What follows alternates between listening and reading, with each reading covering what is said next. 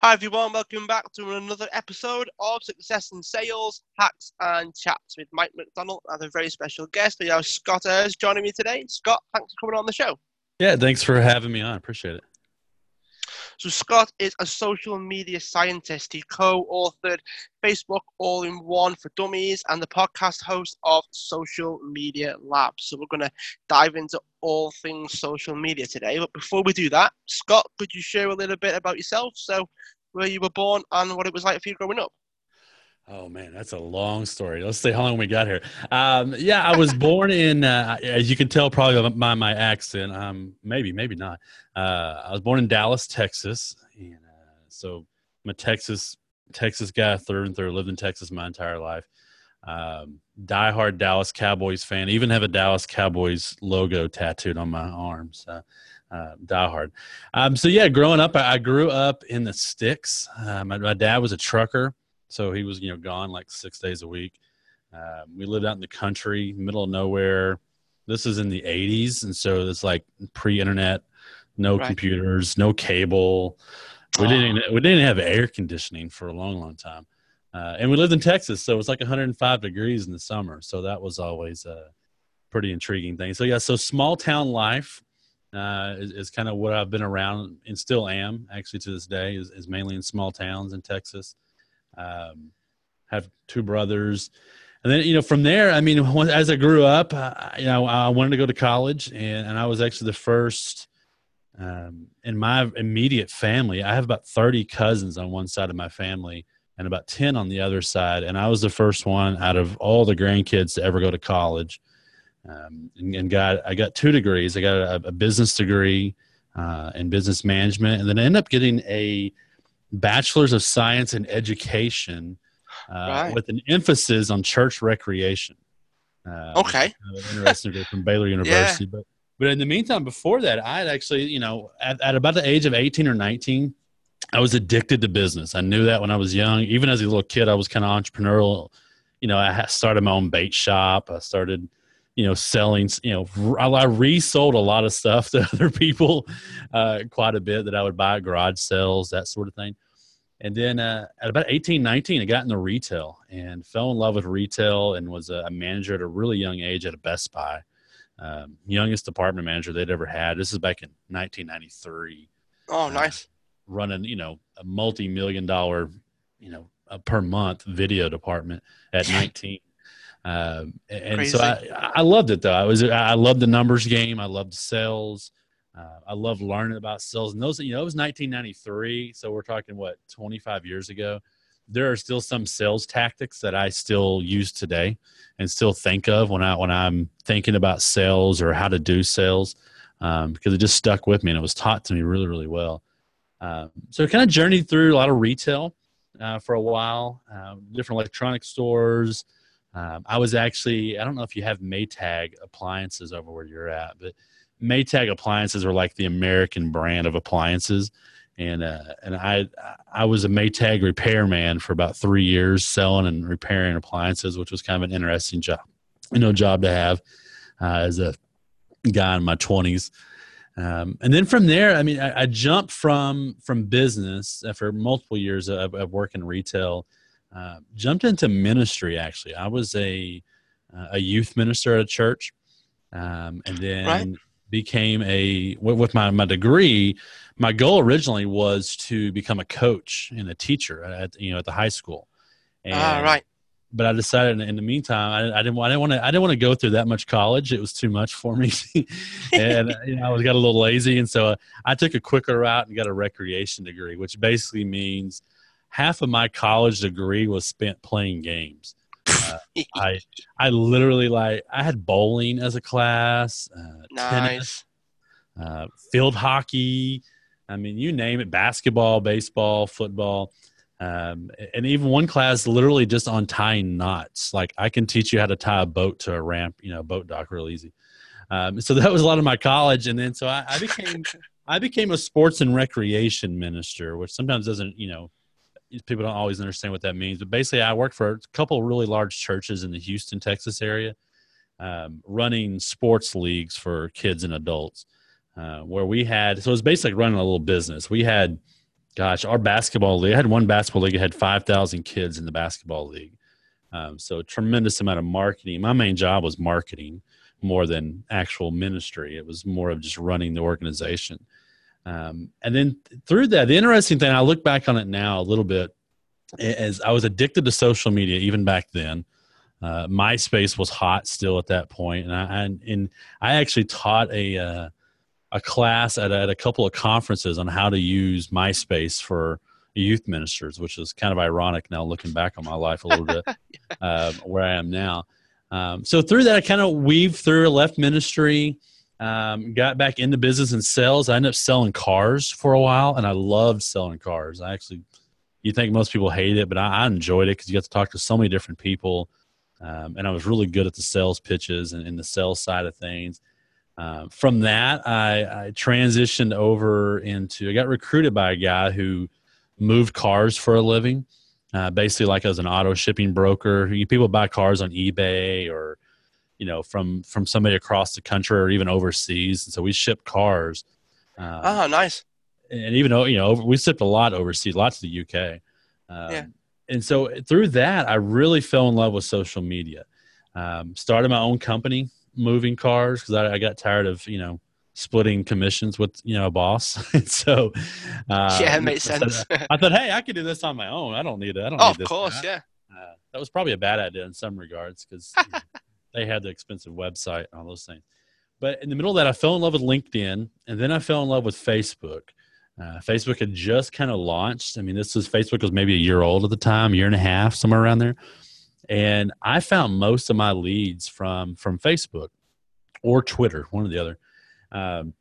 In the middle of that, I started using a product called Fan Page Engine, which I don't know how long you've been around Facebook. You've had Facebook business pages for a while, but back in those days, you could create your own little custom, what they call tabs on the business pages.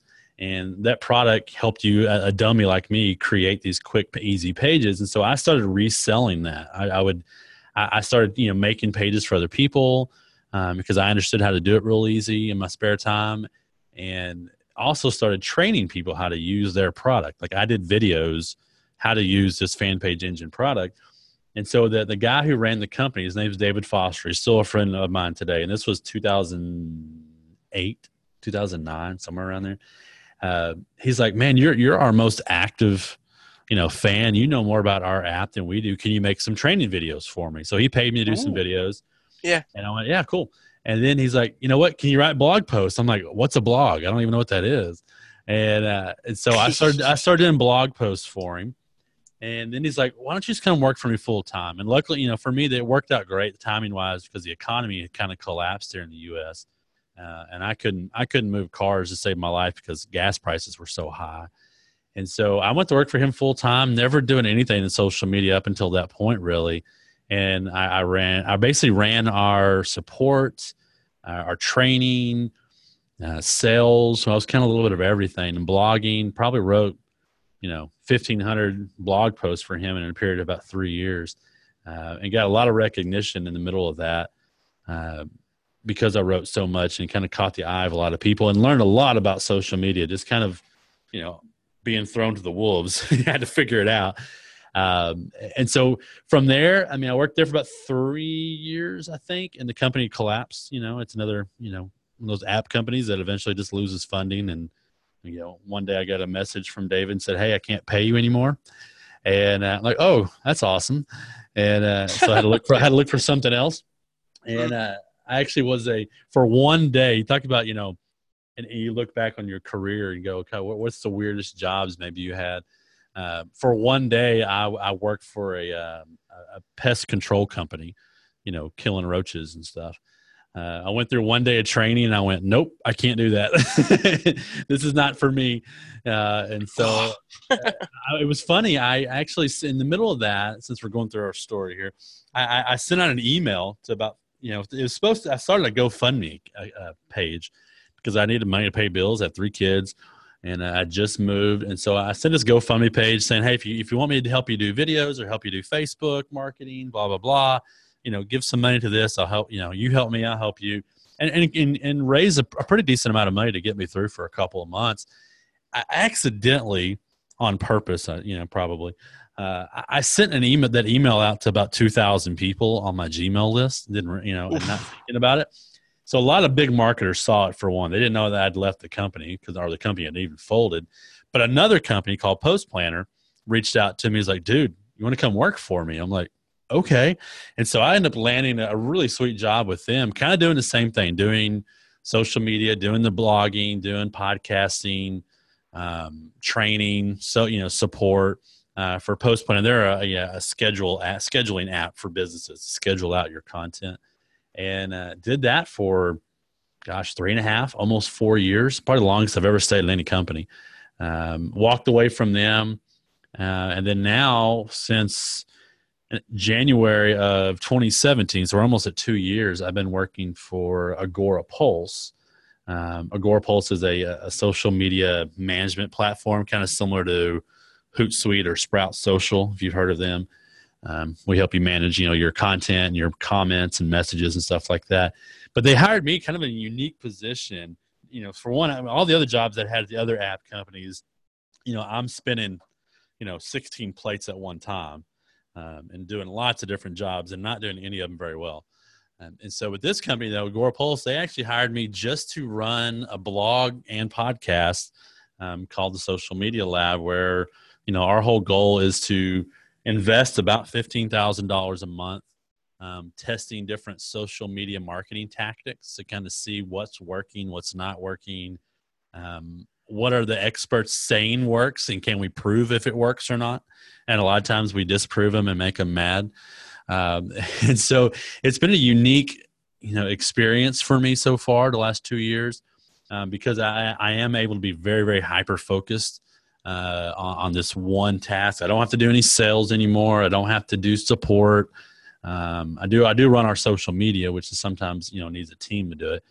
And so it's been an interesting journey to kind of look back on it. I was joking the other day, because now I'm in this phase where we're going to start going to conferences and speaking at conferences, and, or just having booths at conferences and stuff. Yeah, cool. And back in probably the year 2000, 2001, I taught a couple of sessions on MySpace and how to use MySpace for ministry. And now to look back on that and realize that's kind of what I'll be doing again here soon. But in a whole different way, but still talking about social media. So in a lot of regards, though, even though I've kind of changed companies and a little bit changed the businesses that I've had a lot of different local businesses in the meantime as well, while I even had this job, just to play around with social media and play around with marketing. It's all been focused on social media. And it all kind of comes back to that. I've always just been really good at it. I've understood it probably faster than most, because I can sit back and look at it on a different angle, I think, than a lot of people get confused on. So, yeah, it's interesting how you kind of pull yourself back 15, 20 years later and go, oh, really, even though it's like 10 jobs, it's all in the same niche. Yeah. And that's been kind of neat to kind of look at and see now. At the time, I was like, what in the world? My wife especially, like, what are you doing? Changing jobs every year and a half. Where are you going? Yeah. But it's all been the same niche, and I've still had this, the same contacts, and I'm still known in that industry. And that's been a neat thing to be a part of. So that's kind of my story in a nutshell, especially business wise. So what sort of trends have you noticed regarding social media then? Because you've been in the world since MySpace. So you've been here since, well, we all had a MySpace account, I think, and I know I had one. I miss MySpace a little bit. And then there was something about it that just made life easier, and I think.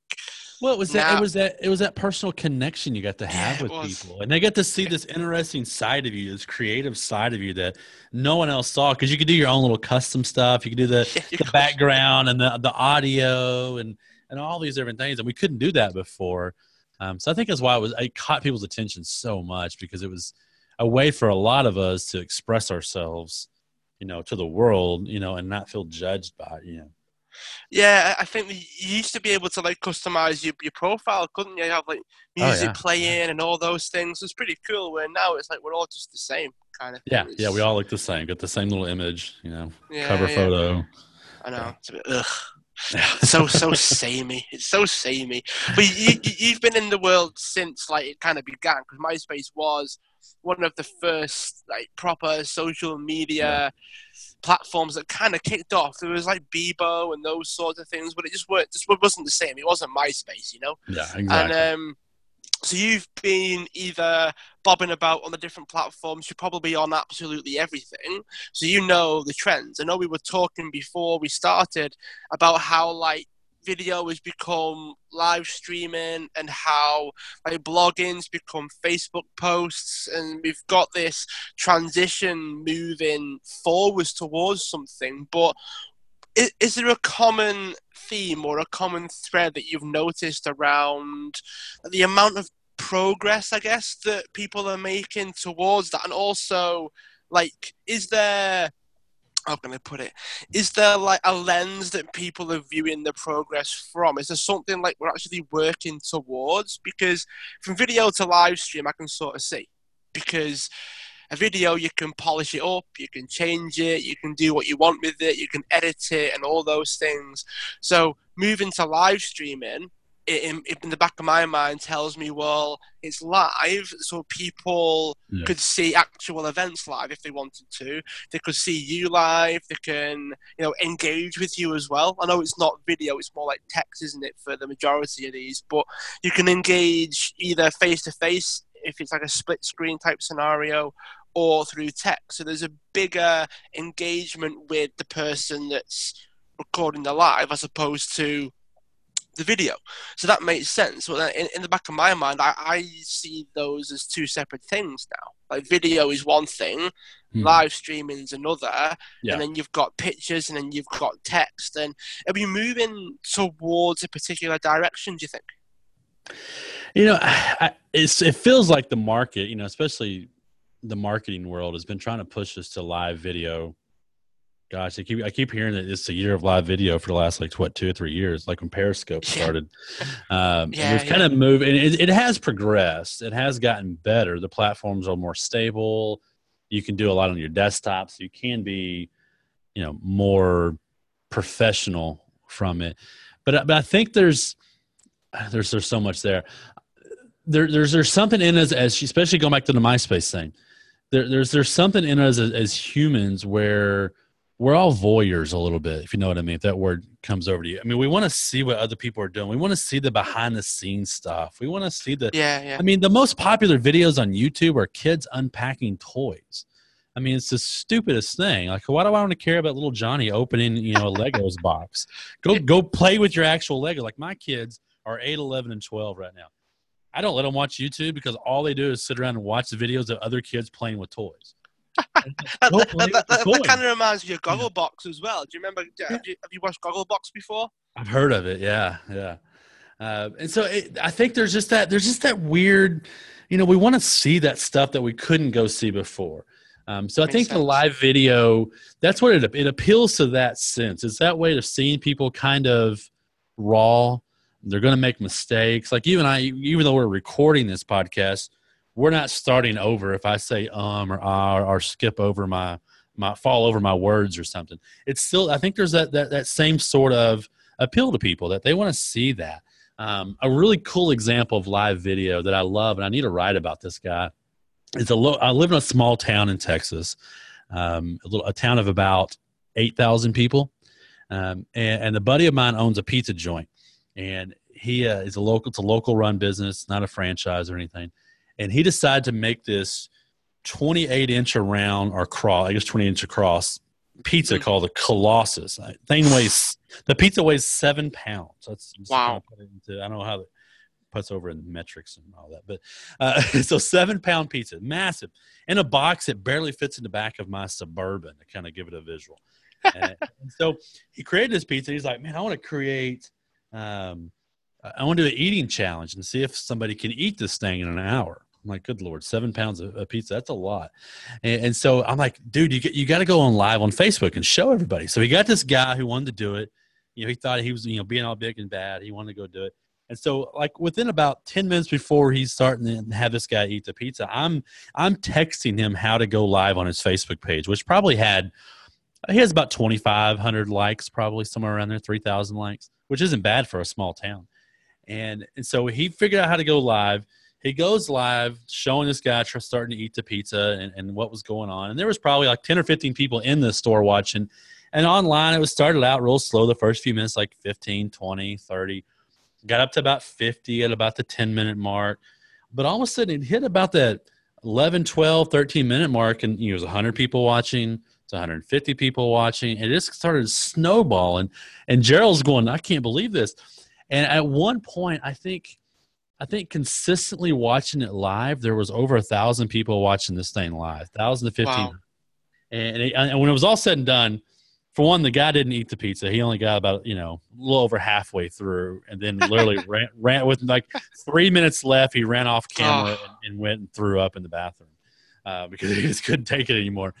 But we went back and looked at the analytics of the video. It got about 12,000 views. And then he had people, I say we, because I didn't have anything to do with it except for telling him to do it. But people were commenting on the video live. Like he was asking, hey, where are you watching it from? There were people from all over the United States, almost every state you can think of. There were people from France. There were people from the UK. There was somebody from Africa, New Zealand, Ireland. I mean, just everywhere. The thing literally went global and went viral. It was really cool to kind of watch it, happen. And then, so for one, that was neat to see that. For one, just push the button and go live. It was very raw. It wasn't rehearsed. It wasn't perfect, but it was just real. And it was something people wouldn't have the chance to watch any other way because, it was just in this small little town in Texas. But the interesting that came from it after that is free, for one. You didn't pay any money for that. The local news station here saw the video and said, hey, can we come and do a live broadcast on our morning show and have one of our news anchors try to eat the pizza live on the air? And we'll broadcast live on Facebook as well, and we'll show it on the news. And so you're talking about the market here, viewership-wise, is probably 500,000 people. And so he got free advertisement in front of about 500,000 people. This news guy trying to eat the pizza, and he hardly even got a fourth of the way through the pizza. But he couldn't have paid for that advertisement. And now that pizza sells like crazy. People are constantly buying that thing. And he's had multiple people try to eat it, and he keeps going live on those as well. Of course, no one has succeeded yet in doing it. But the ramifications of him finally just taking that action and going live have been tremendous for him down the road. It's going to be interesting to see. I need to get with him this week and see how many pizzas he's sold, since then, to kind of equate it to some sort of ROI. Yeah. But that's a good example, though, of just any business, has something unique that people want to see on social media. And I think live video gives us that opportunity, and especially when it's not completely rehearsed and too polished. Now, if you're giving a presentation, or you're like, I'm about to do a live video show on our Social Media Lab podcast, our blog, with another guy named Owen Video, we're going to start doing a weekly live show. That'll be polished. We'll have bits, we'll have a script per se that we stick to. So on that sort of stuff, you've got to kind of have some preparation. But just popping live and on your business and showing people behind the scenes, showing people what's going on, or maybe it's someone's birthday and you're singing happy birthday to a coworker. People love that stuff, and there's so much value in it on social media that I think people are missing out on. So trend-wise, I think live video is going to be here to stay. I don't think it's going anywhere. My fear, though, of live video is, you mentioned something when we started this little part of the conversation, of now you can go and watch anything and be anywhere. I think we're going to create a lot of people that are just lazy and don't go to things anymore. So you're at a concert, you're streaming live, and so I just watch it on Facebook or Instagram or wherever. I don't need to go to the concert anymore. And so I think, and I worry about that with virtual reality too. So I think there's that side of it. I don't know if you remember the movie. What's the stinking movie? It'll hit me later. But there's a little movie. It's a kids movie where there's little robots and stuff, and there's all the people in the movie are kind of these fat looking people who just stare at screens all the time. Was it? Wally, was it? Wally, that's what it is. Yeah, there we go. My kids be mad. I couldn't remember that. But I think I worry about us as a society kind of becoming those people on Wally, where we can't even function and get outside and move because we're staring and our screens go off and we don't know what to do, because we're so ingrained and so stuck on our devices. So I worry about that a little bit with the live video stuff. I don't want to take away from that. I've been to Paris. I'd seen Paris before in videos and, even live stream and that sort of stuff. But going and seeing the Eiffel Tower in person is so much different than seeing it in video. And so I think I worry about us as a society missing out on some of those things.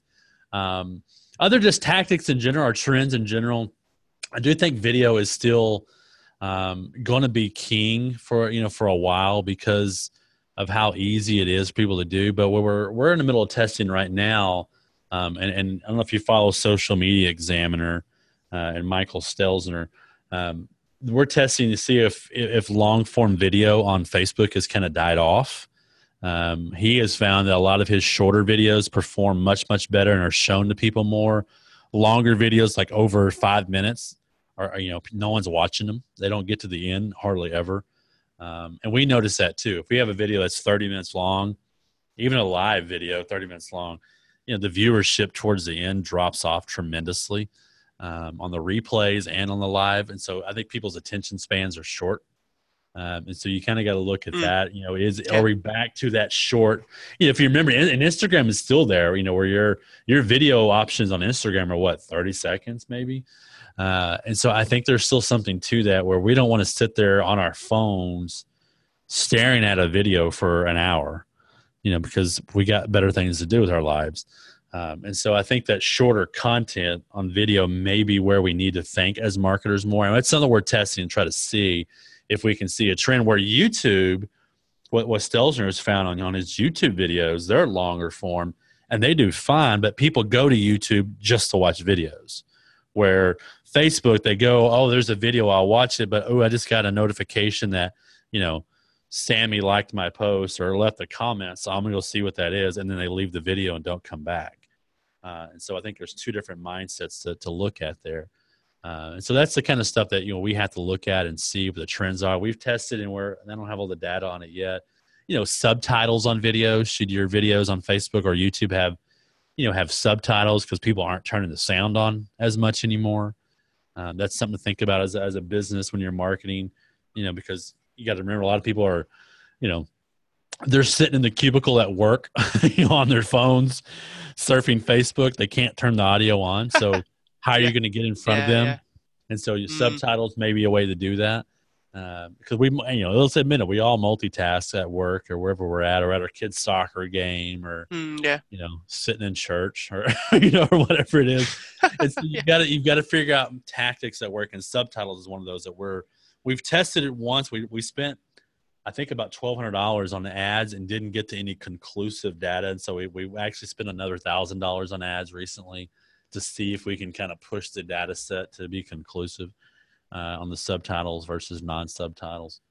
I think video is here to stay. I think, the small business person or the entrepreneur doesn't need to be scared of it as much as they maybe used to be. I think you just got to get out there and get in front of the camera, start talking, and you get better as you go. It's just like your podcast. I'm sure your first one was awful. You didn't know what to say. You're fumbling over your words. It doesn't make sense when you go back and listen to it years later. But once you get going, though, you kind of get a knack for it. You know what you're going to ask. You know how you're going to talk.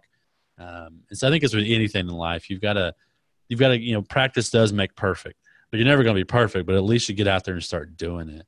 And I think that's crucial for businesses.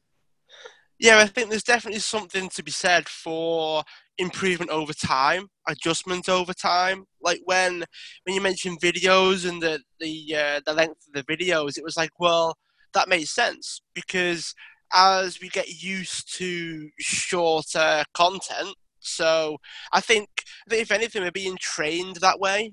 The more shorter videos we see, we're not going to sit through a long one.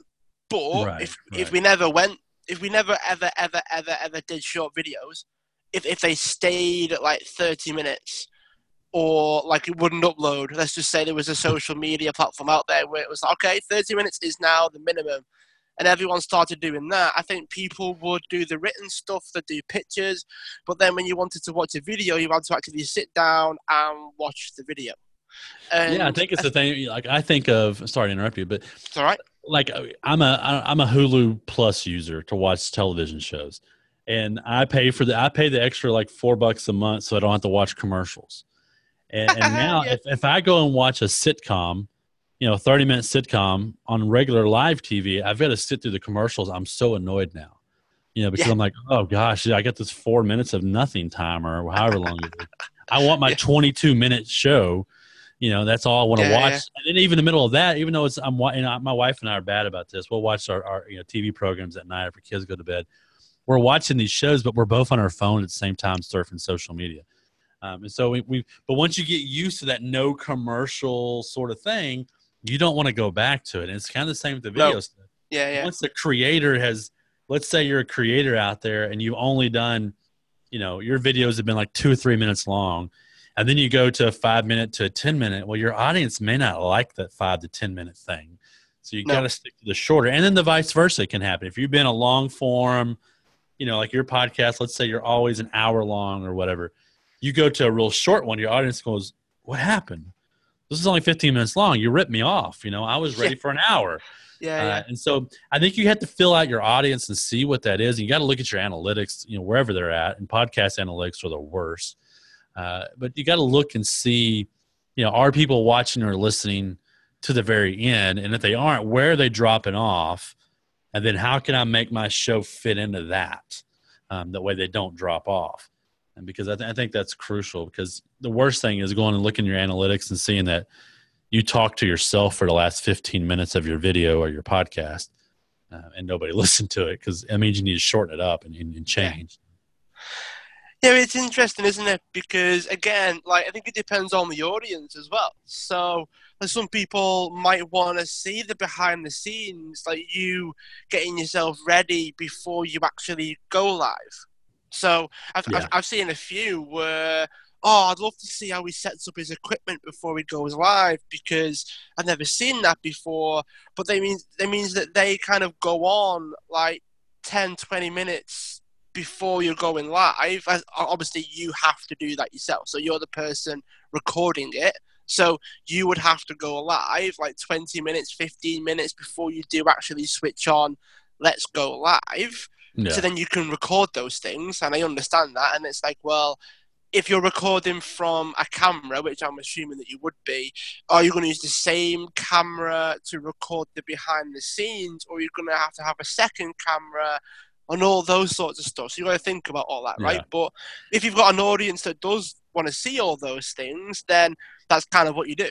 But like if you're someone that has an audience, it could be a younger audience, could be someone that's busy, could be someone that watches the shows like during their lunch break or whatever, your videos or your podcast or your whatever is going to be very different, isn't it? It's going to be, and I guess having the ability to see what your data is a big part of analyzing your audience as well, to a certain degree.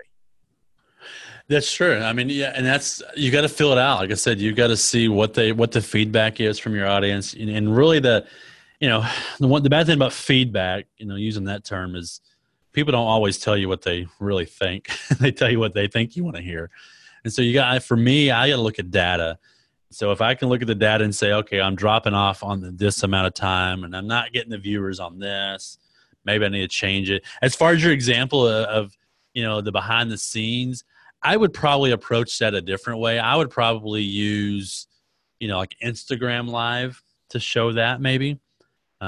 Because that is a little different audience, and you don't need as much camera work. Maybe you got your mobile on a tripod filming that, because what you don't want to do, and the reason I say that is a lot of the live videos on Facebook or YouTube, the worst thing is to forget about the people who are going to watch the replay, because most people who watch your videos on Facebook or YouTube are going to see the replay.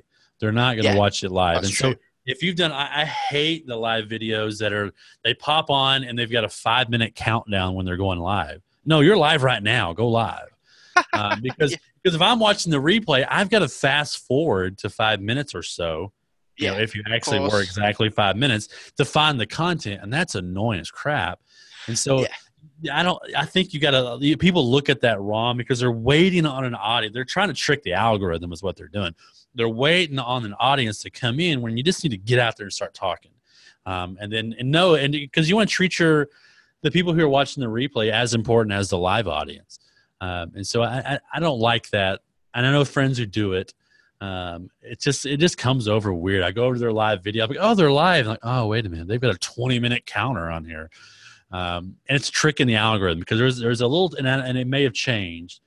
Facebook, what they do, and this again is something that's really hard to test. So I don't know how you'd ever test it, but Facebook used to, on your live videos, you know, if you're a follower of that page, for example, you'll get a notification when, let's say, you know, Agora Pulse goes live on Facebook. You'll say, hey, so it'll show, hey, Agora Pulse is live. Okay, cool. I'll go look at it. But let's say you don't look at it. You're not on your phone. You're not on your desktop. So you won't know they're ever live if you didn't see that or caught it. At about the 24-minute mark, Facebook resends that notification again. And so then another whole group of people can see that again, and they know you're live now, and they have a chance to hop on your live. And so a lot of creators Ah. have been trying to get around the algorithm by doing those long countdowns in the beginning to hopefully get a larger live, quote unquote, Yeah. live audience. Yeah. Once that second notification, and maybe even there might even be a third notification, some rumors say, that kind of goes out there. And again, it's almost impossible to test that. But when you notice that bump, like the guy I mentioned with the pizza eating, there was an obvious bump at about that 25-minute mark. Like all of a sudden, more people started watching just out of the blue. Some people were sharing it, but still, just all of a sudden, boom, there it was. And then again, as it went about 45 minutes or so, there was another jump in viewership. So Facebook is doing something there to kind of notify people that, hey, this is a popular live video. You might want to go watch it.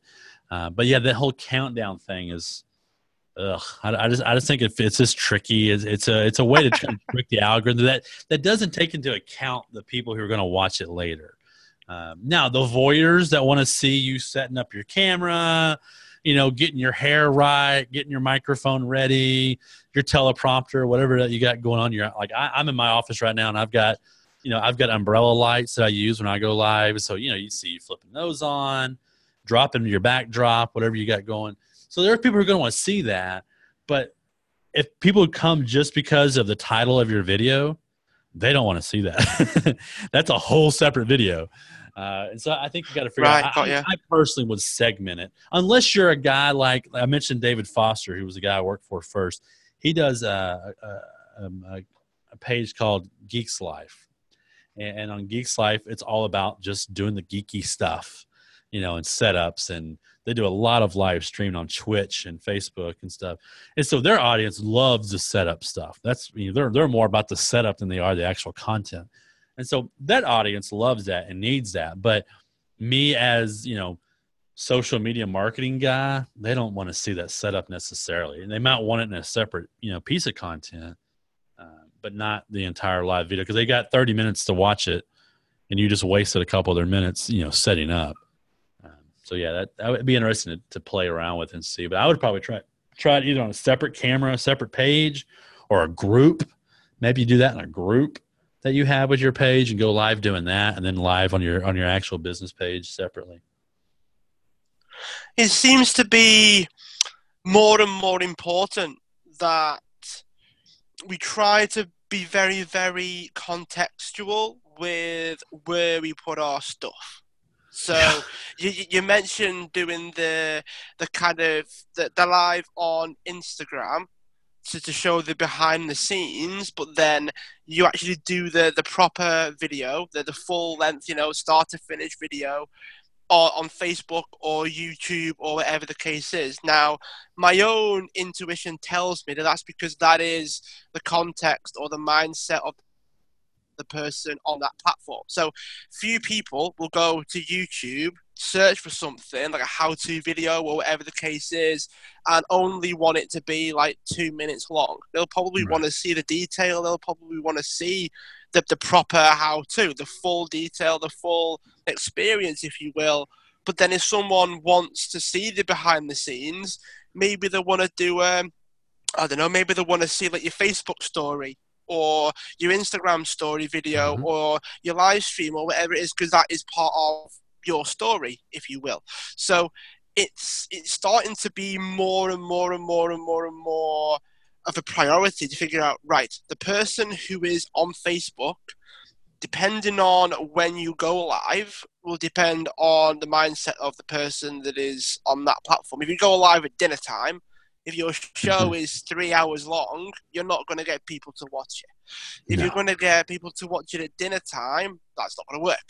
But at tea time, at like the 7, 8 o'clock at night, when everyone's like settled down for the evening, they'll sit there with their drink or whatever the case is, and they will probably watch a full length hour or two long video, provided it's engaging, provided it's something they actually want to watch. But it's the same thing, it's the same video, but you're putting it in different places can end up with very, very different results. And with all of the different platforms that are about now, I mean, I'm on probably some of them. I'm not on all of them because my friends aren't on all of them, right? So I Right. kind of hang out where people hang out, kind of, that kind of environment, and it's kind of thinking, well, it's proving more and more and more important. It's not just about the content we're putting out. It's not just about whatever it is that we're creating. It's proving more important to figure out, well, where am I putting it? It's almost like it doesn't matter what the quality is, so to speak, to a certain extent. You do a full hour long Facebook Live where you just sat on your phone doing your thing. But if it's in the wrong place, then no one will see it or no one will see all of it. So what are your thoughts on that? Yeah, I think it does 100% depend on your audience. Like, for example, I mentioned I had a side business for a while. I don't know, over there, you'd probably call them jumpy castles, or bounce houses is what we call them here. The inflatable things in the kids' backyard birthday parties. Bounce castles. Bounce castles, yeah. So there's different wherever you're at. But I had a side business I started 5 years ago. Actually, I started because I had 3 kids and I got tired of renting them, and so it was easier just to have my own business.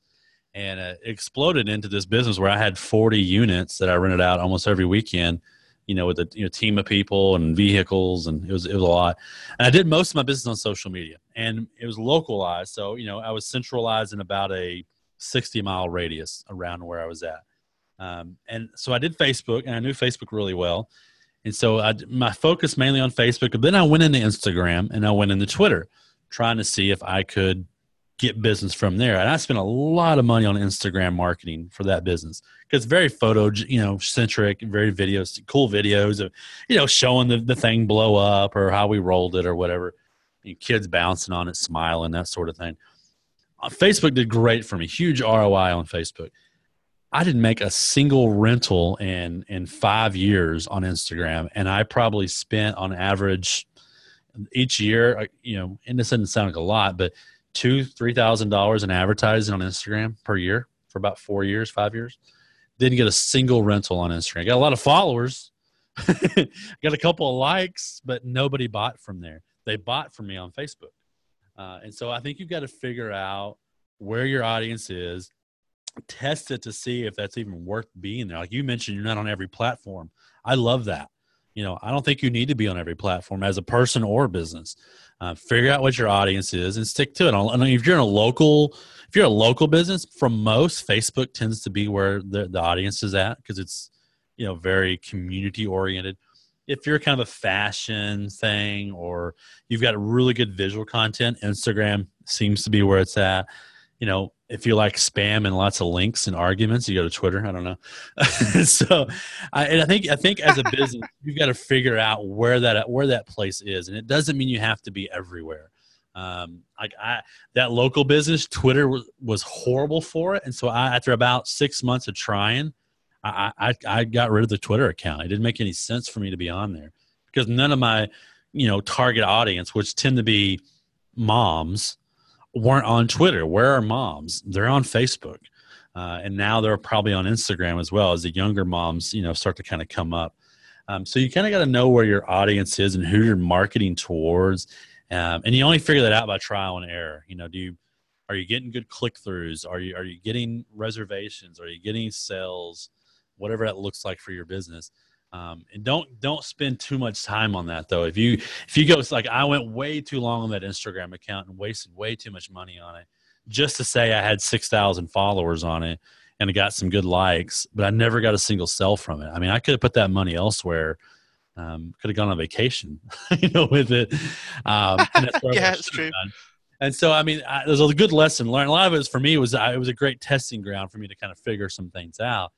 But in the end, it was an absolute waste of time for me to be on there for that business. Where there's some people who's completely opposite. Like I think of I don't know if you follow a guy named Brian Fanzo, his iSocial I don't fan know. with a No, Z. sorry. Real cool guy. He's in Pittsburgh, Pennsylvania. He's a keynote speaker and a Oh, well-known cool. marketer. He does tremendously well on Instagram, in my opinion, and Twitter. Facebook, you look at his engagement on Facebook on his business page, it's kind of meh. It's not great because his audience is those millennials, who are kind of fast talking, ADD type, and he admits he's got ADHD, so that's his audience. Yeah. But they're on the Instagram. They want that quick, 10-second story. They want the quick, video on Instagram or the live video or that sort of rawness. And so I think you've got to figure out what that is for you. Maybe it's a podcast, maybe it's YouTube. I mean, for us, the brand for Agora Pulse, we suck at YouTube. And we're trying to figure it out because our audience just hasn't been there, but can it be there? We're playing with Pinterest right now. We've been horrible at Pinterest for years. We just ran, a couple ads on Pinterest and got an enormous amount of clicks, and conversions from Pinterest. And we never thought Pinterest was worth anything for us, as a non-visual. We're a software company, but we've got tons of content. And so we're using now Pinterest to drive traffic to our blog site. So you got to kind of figure out where your audience is at. And it takes a little trial and error. But then once you realize you shouldn't be on that platform, you should ditch it and go elsewhere. Forget trying to stick that. I think too long in businesses, we try to stick the square peg in the round hole and force it to happen, and it doesn't happen. And then we get frustrated with the platform. It's not the platform's fault; it's our fault. Yeah. For staying on there too long. And so I think that's where you have to kind of look at it as a business and as an individual as well. I think we could probably cover like at least another hour of everything. Yeah. I think we've got between my own sort of experience as someone that uses the platforms as a creator, thanks to having the podcast and everything. It's kind of like, okay, this is part of the life now. When you get into the world, you can't really step out, unfortunately. Which, well, I say unfortunately, I'm actually enjoying all of it. So it's not. Yeah, I do too. I go back and forth. There are times like when I left the last company, I took a 6-month furlough, from social media. I logged. I took all the apps off my phone, didn't log any of them, and I needed that time away from it. But then I had to come back. It's like I've got to. I know this stuff. I love this stuff. I know how to leverage it, and so I think it's just a part of who we are as a society. Now I do make sure that I put the phone away at dinner time or those times with the kids. I think that's important as a human. But I think social media is here to stay. And as a business person and as a marketer, you've got to figure out how that is that you can leverage it for your brand. Well, that is an amazing way to finish. Just before we go, we've got 2 final questions for you, Scott. And the first one is, if someone wants to find out more about yourself, so this can be social media, websites, all those things, where can people go? Yeah, you can go to agorapulse.com/social media lab. That's kind of our room in the house on the website where the social media lab's at. You can search social media lab on any podcast platform that you listen to. You'll find us. On social media, we're simply using the @Agora Pulse name, AGORA Pulse, PULSE. That's our brand. We use that for all of our social media. And I'm personally @Scott Ayres, AYRES, on Twitter and Instagram. You can feel free to follow me there. See my Good ramblings stuff. and my addiction to Bigfoot and your addiction to Bigfoot. The Dallas Cowboys. Well, that kind of comes into my last question, which is, what would you like the world to know about you that it doesn't already know? But we already know about Bigfoot. So ask me something else. This is it. You've put your big foot in it. Yeah, you've put your big foot in it. What else can you know? But I see it. We'll see if anybody listens to this and maybe they'll tweet me. If you listen to this, tweet me my nickname. My nickname growing up was Punky. And I've never told anybody that. So you're the first one on the Cool. podcast I've ever said that to. So we'll see if you're listeners. So I want somebody to tweet me. Exclusive nickname. Punky. Punky was my name. I don't even know why. I think because I was kind of a punk kid as a little kid. So that was my nickname until I was about 10 or 11 years old. And there's only a certain amount of people in my family that still call me that. Well, Scott, that is an amazing way to end. I appreciate you coming on. If you're new to the show, make sure you subscribe. Make sure you share this one out. Tell Scott what his nickname is on Twitter or Instagram. Let him know. If you're currently subscribed to the show, welcome back. And make sure you do check out Scott. Make sure you follow him, check him out. He does amazing work with the social media stuff. And as you've heard from our conversation, we could probably go on for a lot longer. So, Scott, thanks again for being a guest on the show, and I'm sure we'll keep in touch. All right, thanks for having me.